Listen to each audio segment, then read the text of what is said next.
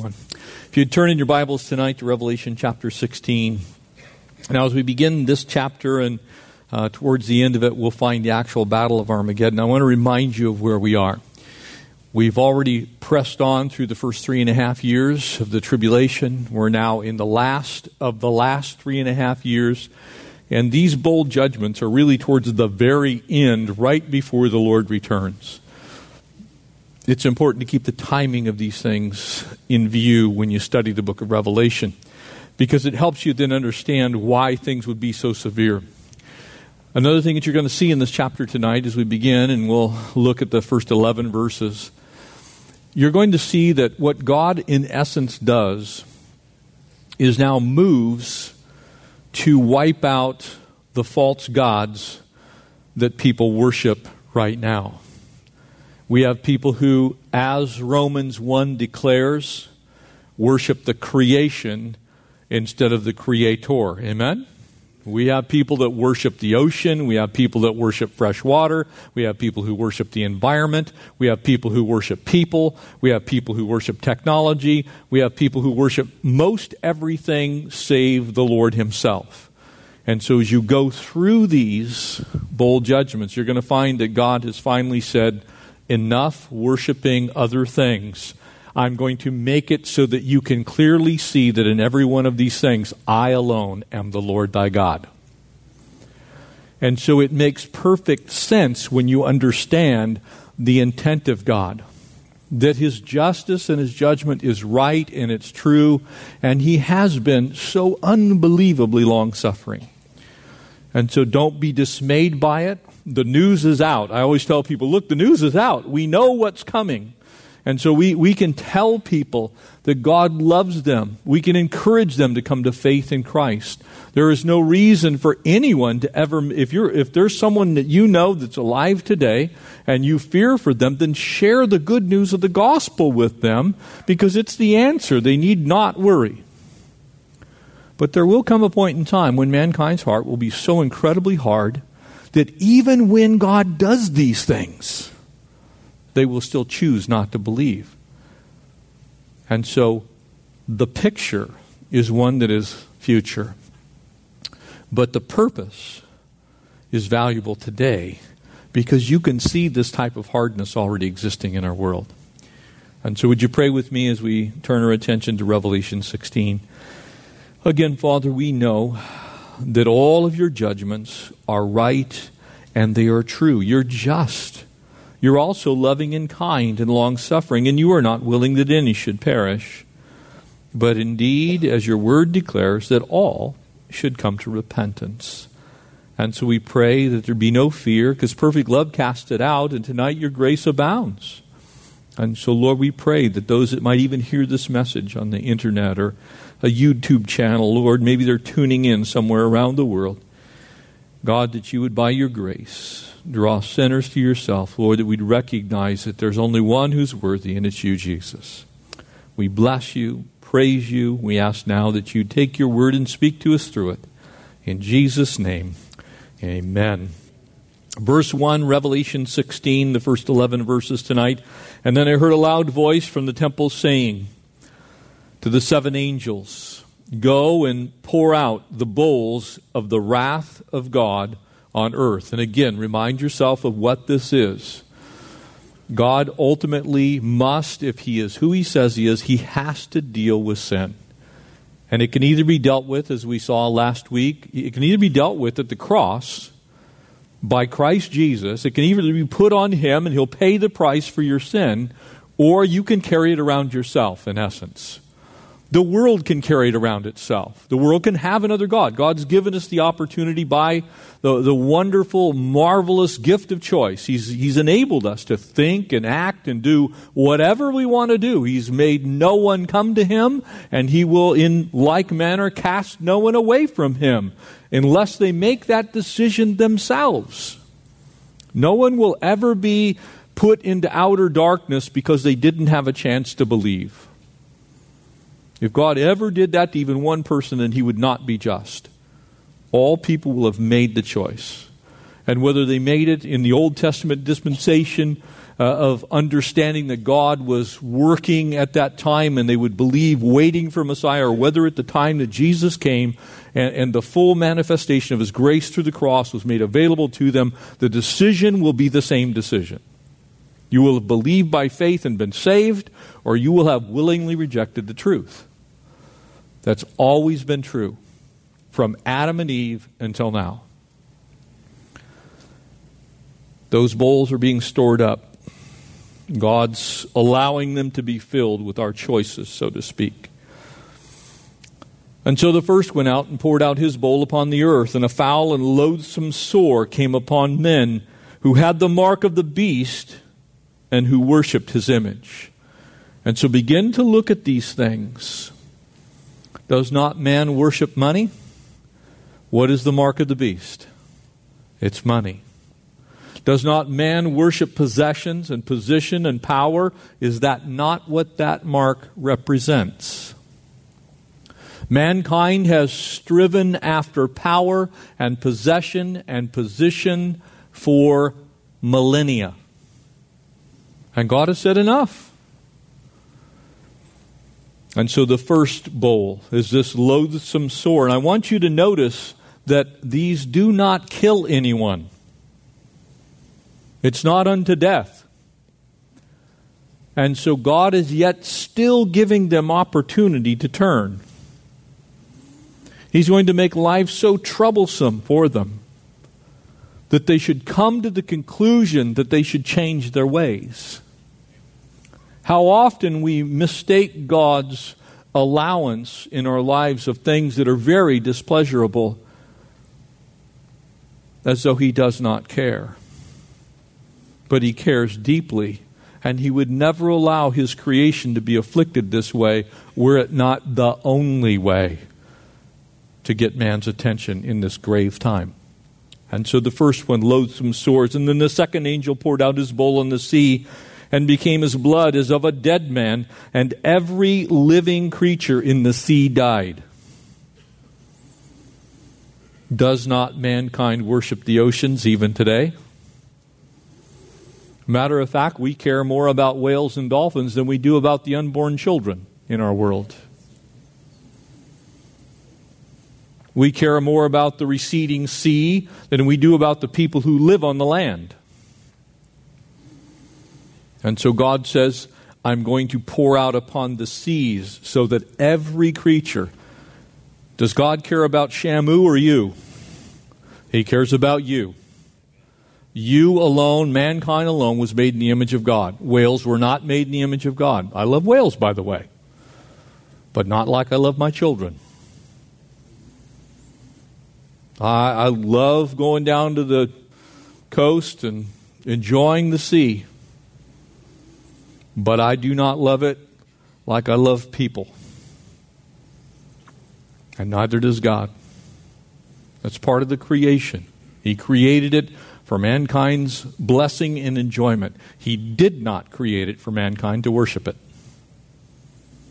And that's true of everything.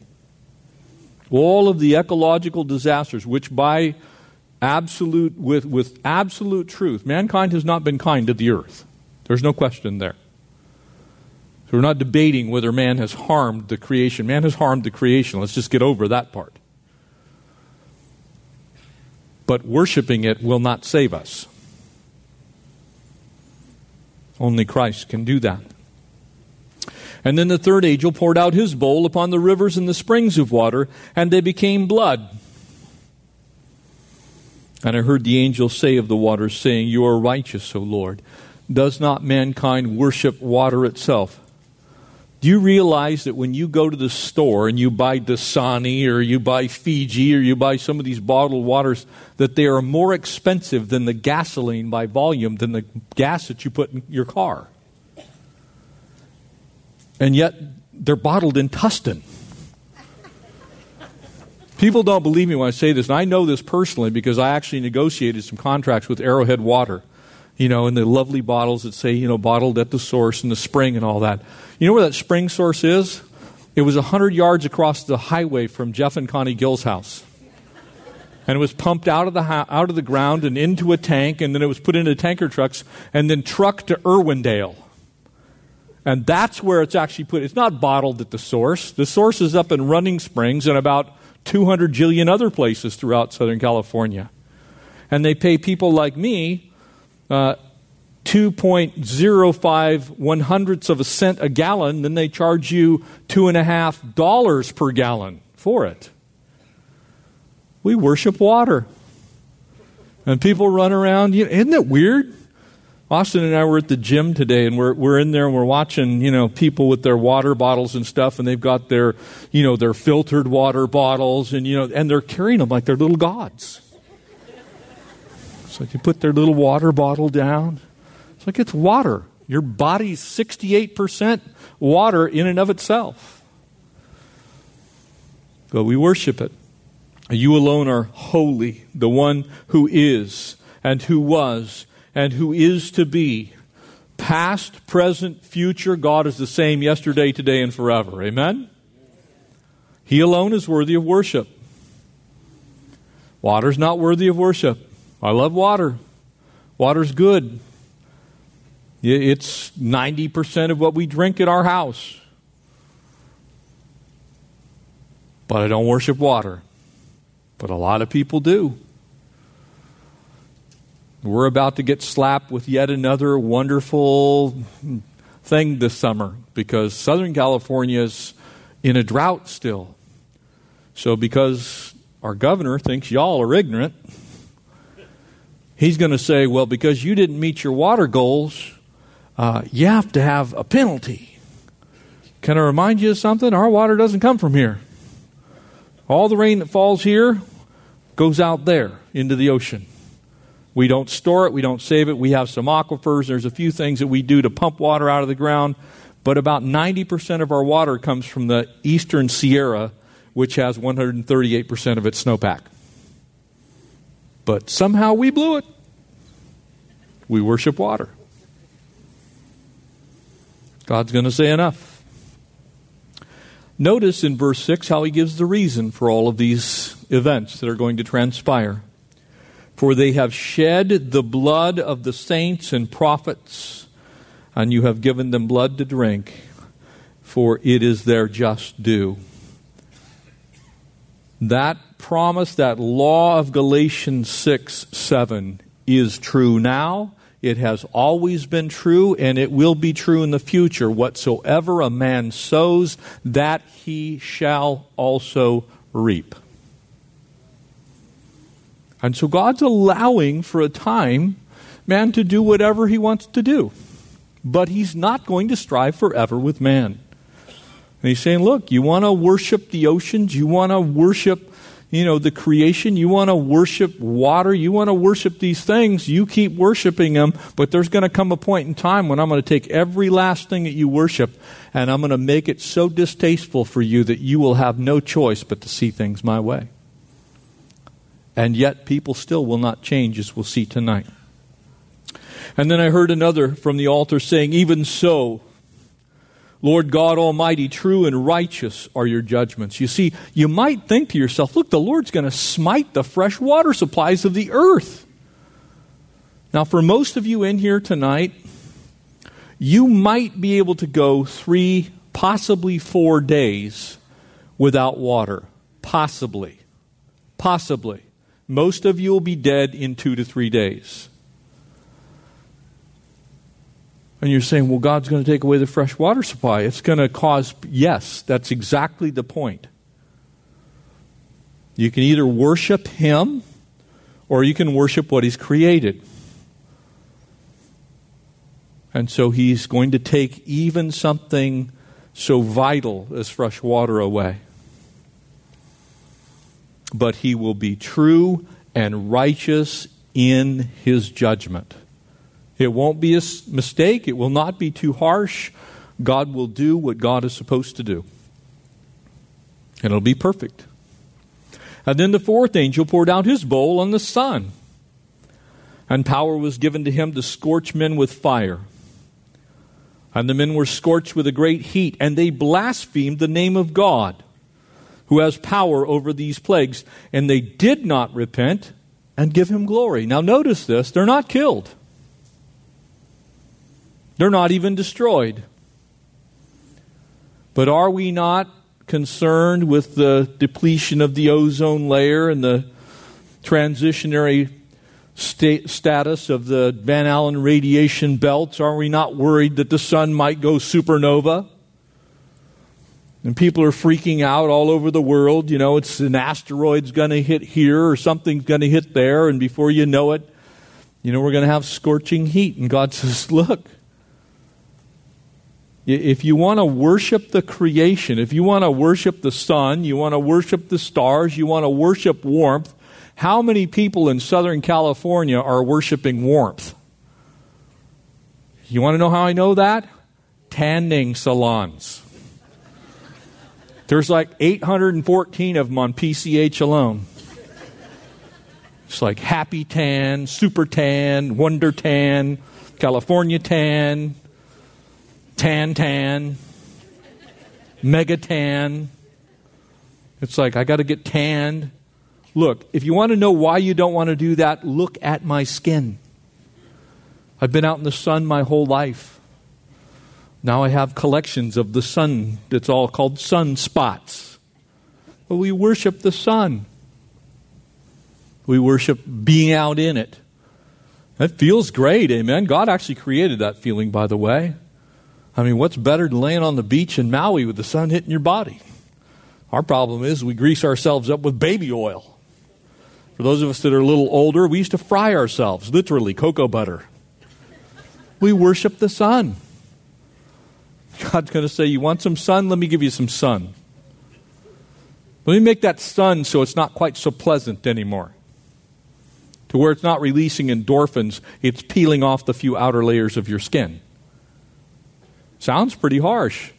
But maybe people need to get the idea that this whole object of wearing as little as you possibly can so that you can get as much sun on your body as you possibly can, maybe it's not that great an idea. Notice they did not repent. Give him glory. And then the fifth angel poured out his bowl on the throne of the beast. Do we not worship false gods? They come in all kinds of different shapes, sizes, and flavors, don't they? For some people, their false god is made out of metal. It's parked in their driveway. For some people, it's in their bank account. For some people, it literally is a false god. It's Krishna, it's Vishnu, it's Allah. Maybe it's Buddha. Someone who cannot and has never promised, by the way, to save. All of those religions, there is no way of salvation in any of those things. There's ways of enlightenment.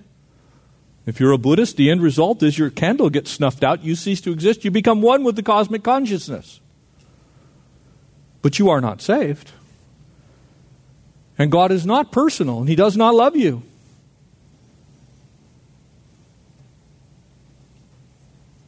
God's saying, be wise with who you worship. Because one day, I'm going to pour out my wrath on the throne of the beast who represents all false religion. Every bit of it. And his kingdom became full of darkness. The whole world becomes full of darkness. And they gnawed their tongues because of the pain. And now he gets into talking about the cumulative effects of all these things. So you can see everyone's still alive. This killed no one. Nobody died from any of these things. God's, it's me. Change. Don't keep going the direction you're going. Probably everyone in here, if you've been a believer for any length of period of time, you've had those situations where you know you didn't do it on your door, He did it on your forehead. It's me. You're going the wrong way. Stop going that way and go a different way. It's me. Don't stay in that relationship. And then boom. All of a sudden, it goes exactly the way the Spirit was telling you it would go. God was trying to get your attention. God's a good attention getter. And these bowls are the top of his attention getting. This is God doing everything he can possibly do to turn the fate of anyone who will listen. Turn.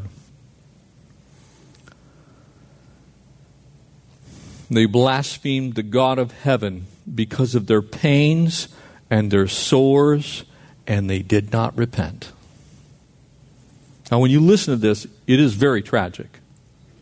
And I willingly confess that to you. It's tragic because you can see the hardness of the hearts of men. But can I tell you, the hearts of men are hard tonight. People don't want to hear this tonight. They don't want to think, they don't even want to imagine that there's a God in heaven who might actually have something to say about their life. They don't mind an impersonal God who simply allows karma. They don't even mind a capricious God that might have a bad day when it comes to judgment. Well, I'll take my chances. But they don't want a God who has character and is just. And so God says, I will show you that I have character, I am holy, and I am just. I want to share with you a story Masters started today. If you're a golfer, this is kind of like, this is like the Super Bowl of golf this week. But many of you, if you remember back in 1990s, a golfer by the name of Payne Stewart was in a very tragic plane crash. He hopped aboard a Learjet in Orlando, Florida, was supposed to head towards Dallas-Fort Worth. They got into that private jet, climbed to altitude. At their climb out, they were supposed to start heading west towards Texas. And a few minutes into their flight, the tower lost control with the pilots that were in that flight. And after a few minutes, they realized that something was wrong. That jet continued to climb, eventually reaching nearly 50,000 feet in altitude. And just so you know, normally passenger jets don't fly that high. They hover right around the 35,000 foot level. As that jet climbed to altitude, they scrambled 2 Air Force jets out of Texas, 2 F-16s. They flew up alongside of that jet. They noticed that there was nobody moving in the cockpit. The ice had begun to form on the inside, and it appeared that there had been a depressurization of the cabin. That plane had almost 5 hours of fuel on it, as what they believed. They followed that plane out over Texas, then over Oklahoma, over parts of Kansas, and by the time it reached South Dakota, it was too late.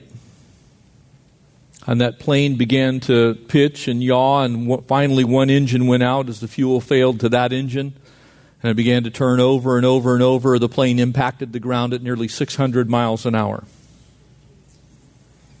Killed everyone on board. And why do I tell you this story?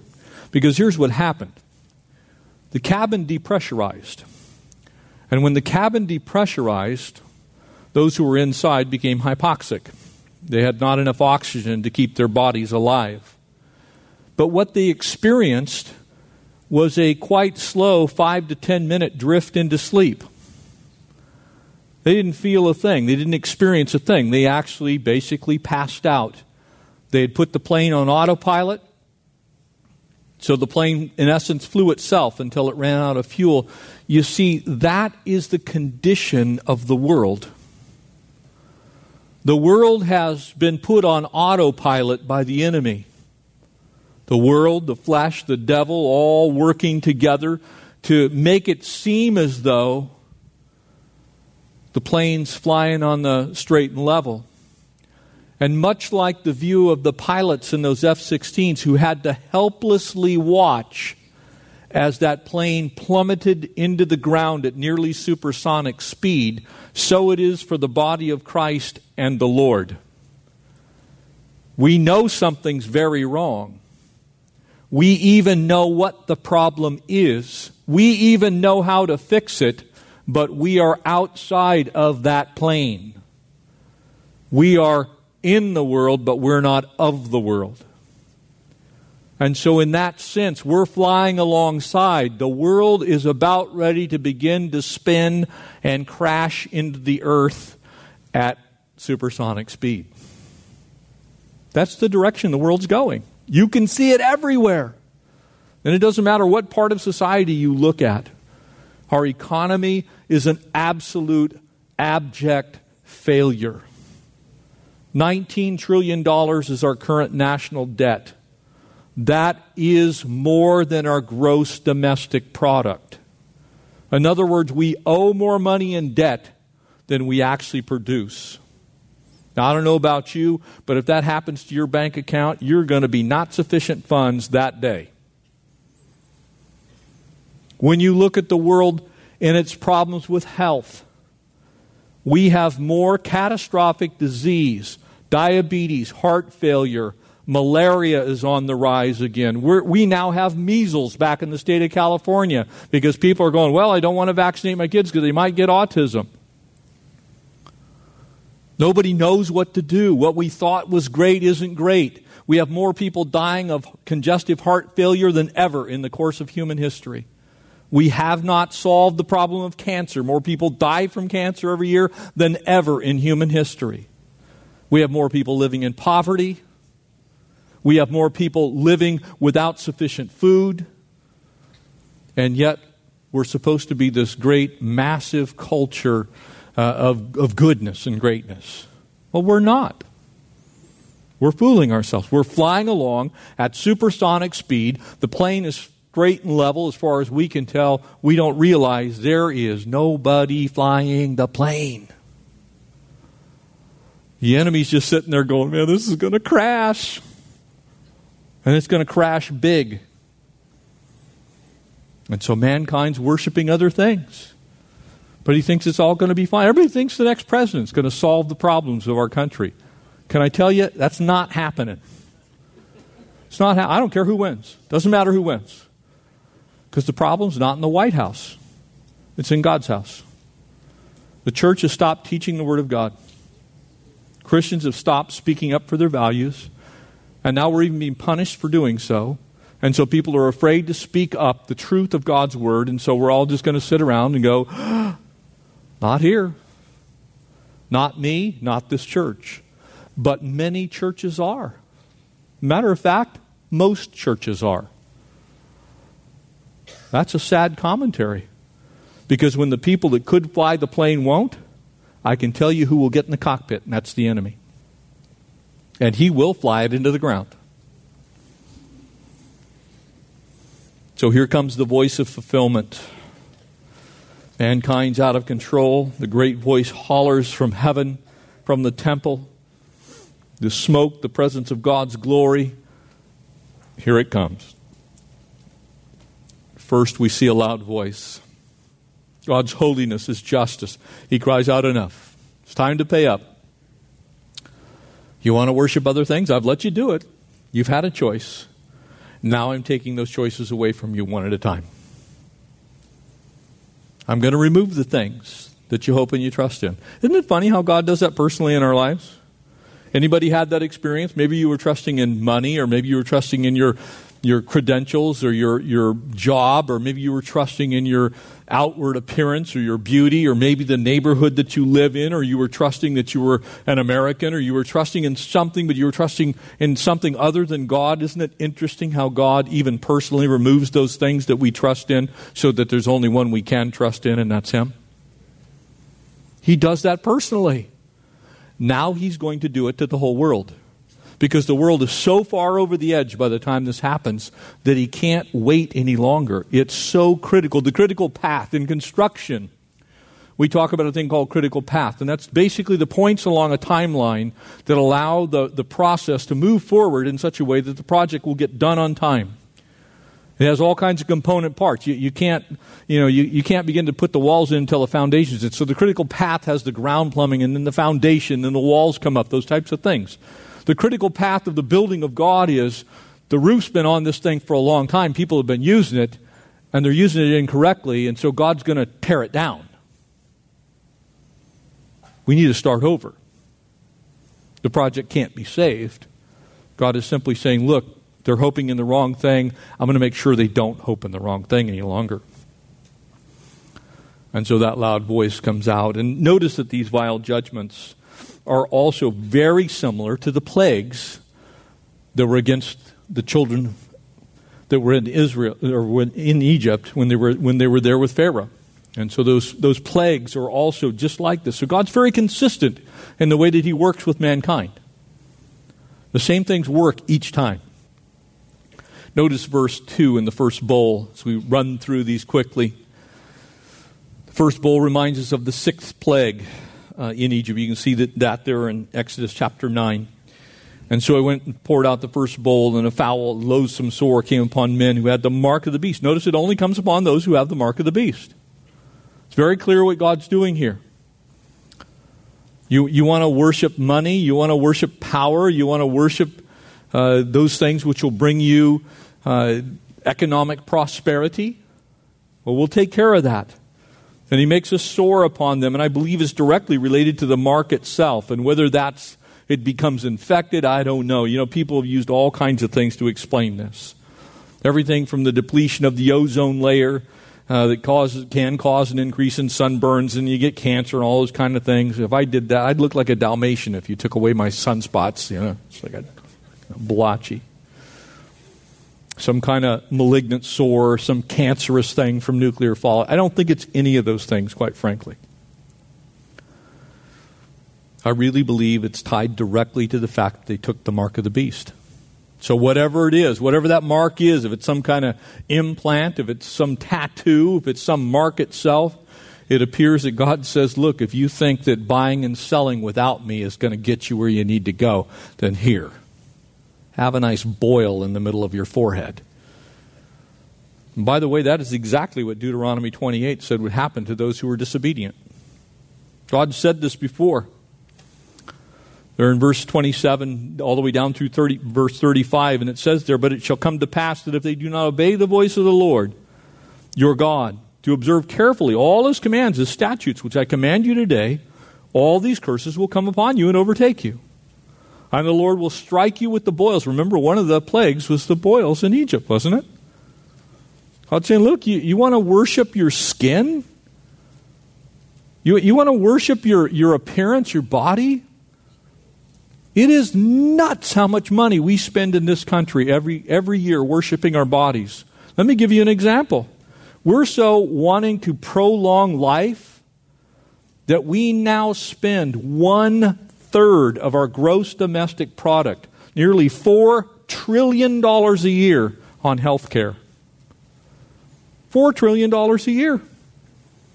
People visit the doctor for absolutely every absurd, ridiculous thing. Every sniffle, every cold. Well, I don't want to feel bad. Nobody wants to feel bad.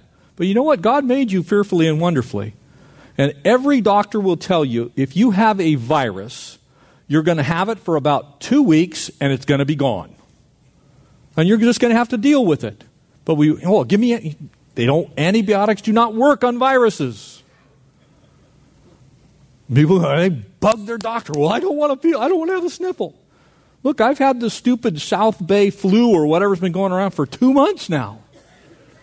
It's like you all are good at sharing. It just is. The answer is, because of Jesus, one day heaven. No more sickness. But instead, you realize in vitamin supplements, we spend $68 billion a year in the United States of America. To put that in perspective for you, that is the gross domestic product of the entire nation of Germany. We spend that on health supplements, protein drinks, vitamins. You can now get gummy everything, which, by the way, I like. I actually take them. Only because they taste like candy. We're crazy with trying to stay healthy. Now, am I saying to disrespect your body and treat it woefully, or that, if you're eating health food that you're doing? No, I'm not saying that at all. But people worship their bodies. They'll do anything. So we resort now to Photoshop. It's true, isn't it? You know what I'm saying. Have you ever noticed how some of these stars and actors and actresses, they're 75, but somehow they're down to 55 now? And you look at them, you look really closely, and I said, I think that ear is supposed to be on the side of your head. It's like back here somewhere,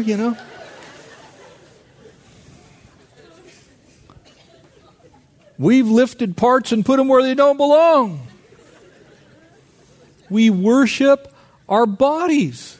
And God's saying, look, you've been worshiping the wrong thing. You're worshiping money and everything you can get. And the net result is you want to come across as you've got it all together. Well, I'm going to make it so you don't have it all together. Here's a nice fat boil in the middle of your forehead forever. You know what? Nobody looks good with that. Ben Affleck with the giant, right there in the forehead.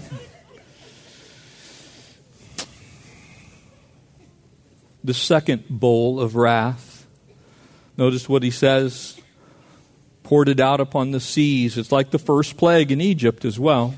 You remember back in Revelation chapter 8, we saw a third of the sea affected, and the ships and all those things were affected at that time. Now God's just saying, look, you want to worship the ocean? We're all about free-range tuna now. It's like, and again, I love the ocean. I love being out on the ocean. I love fishing. I even love fish. But the fact of the matter is, that's not our Savior. We care more about what happens to the water at Cabrillo Beach than we do what happens to the people who are sitting on it.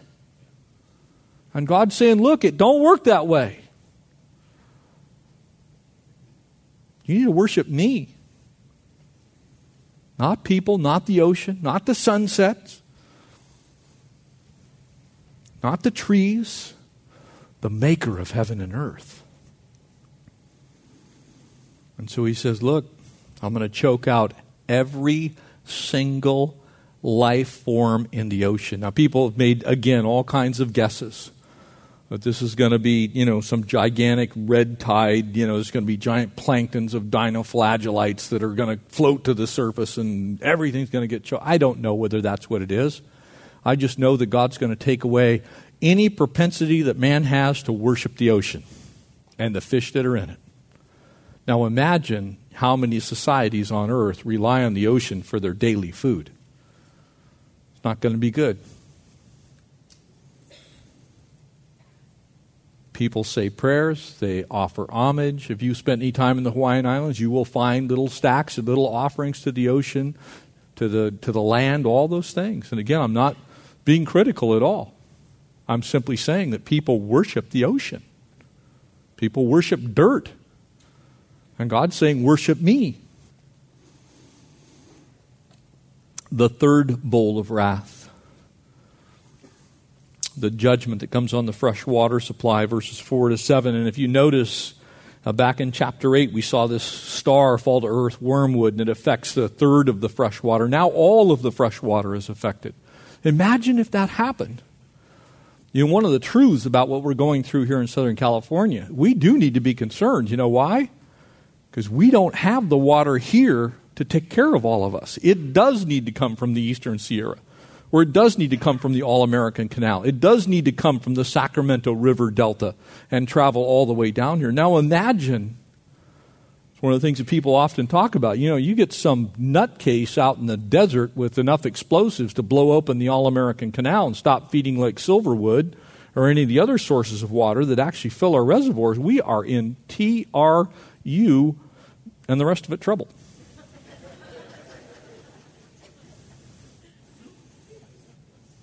We're in trouble. And people worship it. Do you read the history of the Eastern Sierra Water Project? Mulholland Drive, named after the founder of that project. There were wars that happened in the Owens Valley. You drive up the Owens Valley today and you look at Owens Dry Lake, it's dry because we sucked it dry. Now God's going to say, look, you've been worshiping water? Let me take care of that for you. Crystal Geyser is bottled right there in Olancha on the side of the 395. It looks like it comes from some spring. It comes from a salt marsh. We're deceiving ourselves. Well, my water's triple filtered. Well, my water's quadruple filtered. You can get like a 47-stage filter now to filter your water. It takes out everything. It takes the water out of your water. But it seems as though you're drinking water. It's a water-like experience.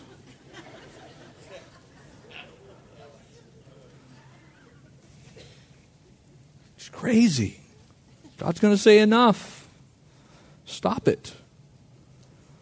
Look, we have to trust Him by faith. If you're trusting in people to make agreements so we have enough water or enough food, we stopped getting shipments of food into Southern California. If you haven't noticed, we don't have many farms left here in Southern California. And there's 25 million of us. LA County South, 25 million people live in that region. Here to San Diego. That's a lot of biscuits. We don't grow that much wheat around here. We trust in all these man-made delivery systems. And God's going to say, forget it. Proverbs 3 is right. Trust in the Lord with all of your heart. And do not lean on your own understanding. But in all of your ways, acknowledge Him. And He will guide and direct your path. You see, that's what God wants us to do. God wants us to trust Him. But instead, we trust in everything else. And finally, God's going to say, no, you can't trust in that anymore. I'm going to take it away. I'm not going to kill you. It's not going to cause your death, but I'm going to take it away. God's always been doing that. That's why that principle that we find in Galatians is so important. You know, we do reap what we have sown. And as mankind has chosen to worship things other than God, God will one at a time, someday, not saying it's going to be tomorrow, but someday, after the church is taken home, after the 7 years of absolute utter chaos that begins with peace, a peace treaty with the nation Israel, the rebuilding of that temple, the Antichrist finally shows himself, and then the false prophet rises up. The two witnesses come, and they're slain. They lay in the street. After all these things happen, after 7 years of that, this is at the end. Well, I don't think it's God. You know, it's just one of them natural occurrences. Well, I believe in evolution. That's called devolution, folks. That's when everything goes the wrong way, not the right way. And God's saying, look, you want to hope and trust in it. I'm not going to make you love me. I'm not going to make you worship me. But I'm going to make it so hard that if you make that choice, you are absolutely going to know what you were doing. Isaiah chapter 49 puts it this way in verse 25 and 26. But thus says the Lord, even the captives of the mighty shall be taken away. One day God's going to say, look, you can't hold those kids captive anymore. You cannot kill the innocent anymore. ISIS, listen up. You're done. It's over. And it won't be because of an airstrike from the U.S. or the Russians or anybody else. It will be because God says enough. And the prey of the terrible will be delivered. Same exact principle. Sometimes we wonder how God's going to do that. Remember the cry of the martyrs. How long, O Lord, just and true, will it be before you pronounce judgment on this evil? That time will come. You do reap what you sow. It's inescapable. People often say, well, you know, that may be fine for you Christians, but it's not true for me. It is true for everybody. And the world calls it all kinds of different things. They call it karma, don't they? Well, bro, you're just getting what you... You know, we used to say that all the time back in the 60s and 70s. Man, it was bad karma, dude. No, it's not bad karma. You are reaping what you have sown. God's word has said that for 2,000 years. Mankind just doesn't believe it. They think they can sow to the whirlwind and that they will not reap the consequences of it. One day, mankind's going to reap the consequences of what they've sown. The fourth bowl that you see here. And, sometimes when you think about the sun and the moon and all this stuff, it's hard to imagine that God would do these things. But notice what it says, that they don't repent in the sun. The power was given to scorch men with fire. One of the reasons that I do not believe, as some people have purported to believe this passage, says that it's going to be some supernova. If our sun supernovaed, we'd be vaporized.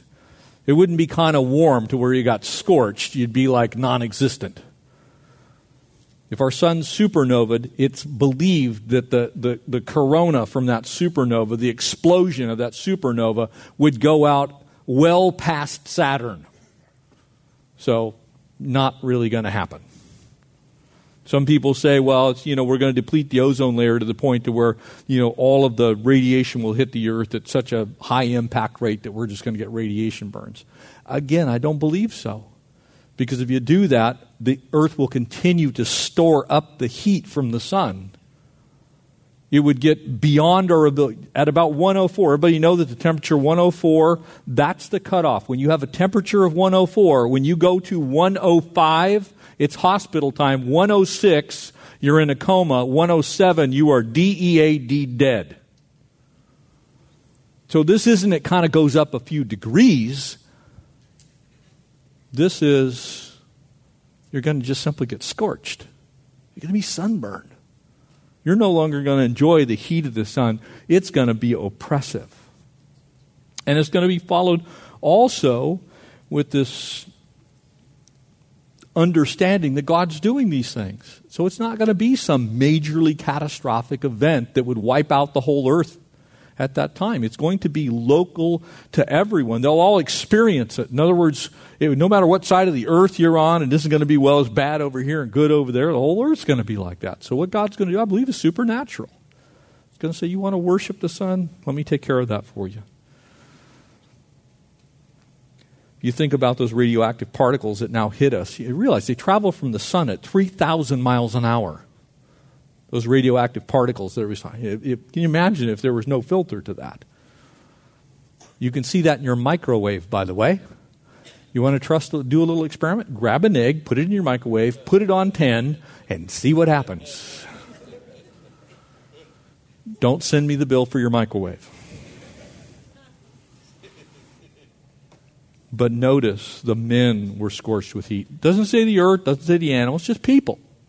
God's going to do something that's going to, whether he makes us intolerable to heat, I don't know.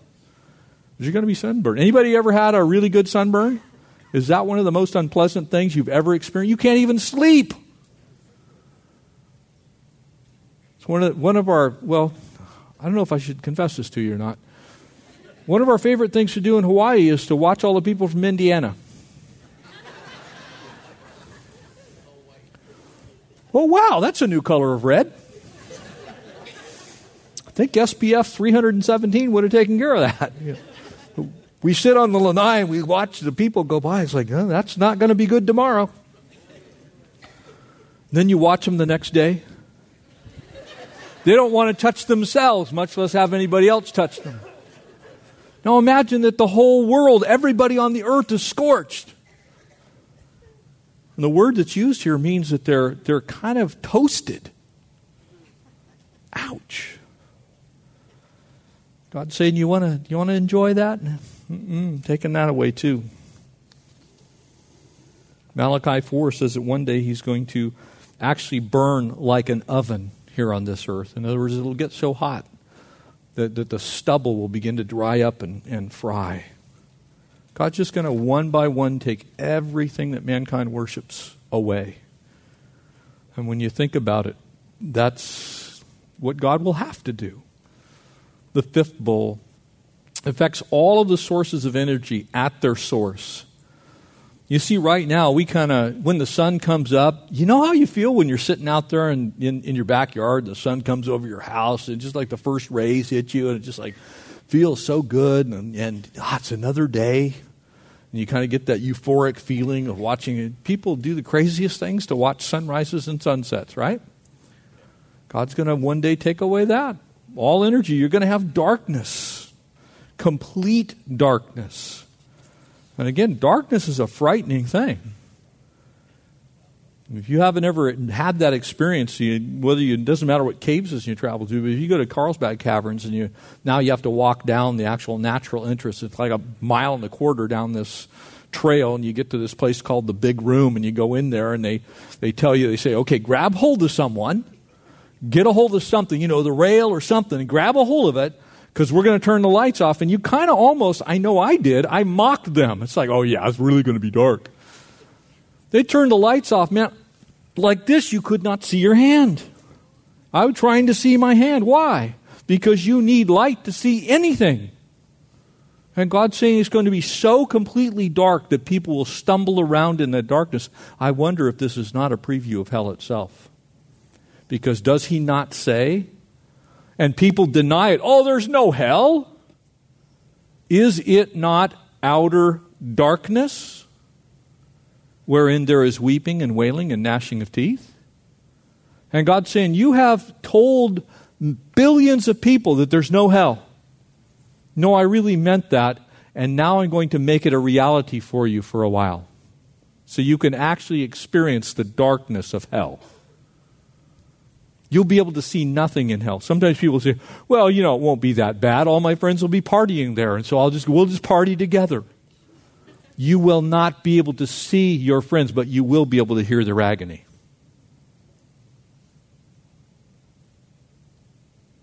So God takes away all sources of light. The whole world is plunged into that kind of darkness.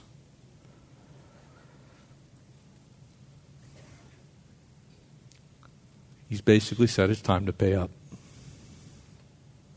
No more playing around.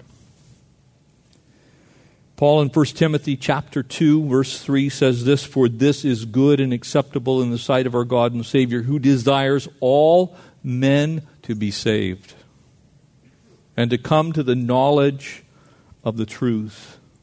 For there is one God and one mediator between God and men, the man Christ Jesus, who gave himself a ransom for many, for all, and testified to that in due time. Right now is the due time. Grace is available. It's free. It's a gift. And anyone who wants it can have it. But it won't be available forever. It has a shelf life in that sense. The age of grace will end one day. And God will say, you haven't come to me, you haven't worshiped me, and so I'm going to take away everything else that you have worshiped. Until one by one you get down to just you and me. Aren't you glad God hasn't done that yet? Aren't you glad there's still grace available? I am. Let's make sure that we tell people about that grace. If you're here tonight, the worship team's going to come back up. We're simply going to close in song. We're going to worship the one true and the living God, His Son Jesus. Amen? But if that's you and you're here, and you want to know Jesus, you want to make sure that you don't ever have to experience any of this, there's an easy way to do it. The Scripture declares if we confess with our mouth that Jesus Christ is Lord, we'll be saved. And then God will give you the grace to help you walk. He'll give you the grace to help you abound. He'll give you the grace to help you grow. And He'll give you the grace to share the faith that you have.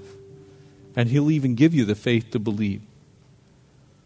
So as we close in song and the pastors come forward, and that's you, I'm going to invite you to just simply come down and pray with one of the pastors. Pray with these guys to just receive Christ. It's simple. And it's the way to escape these things. So if that's you, as we close in song, just simply come. Be transformed as your mind is renewed. Come to Jesus. Don't believe the lies, because the enemy wants you to believe that there's other things worth worshiping. There is nothing worth a relationship with Jesus. Amen? Let's pray. Father, thank you. Our hope, Lord, is in you. Our trust is in you. Our faith is in you, Lord. And we pray, God, if there's anyone here, Lord, if there's a single person here tonight that does not know you, they've never confessed with their own mouth that Jesus Christ is Lord. They've never said, I'm a sinner and I need forgiveness. I need my sins wiped away. God, if there's one person tonight, would they simply come and meet Jesus, meet their Savior? We love you. Thank you for your word, the power, Lord, to change and transform. And God, asks that you would bless us, Lord, with your presence in our lives always. Make us ministers of the gospel truth. We pray these things in Christ's name. God's people all said, amen. Would you stand? Let's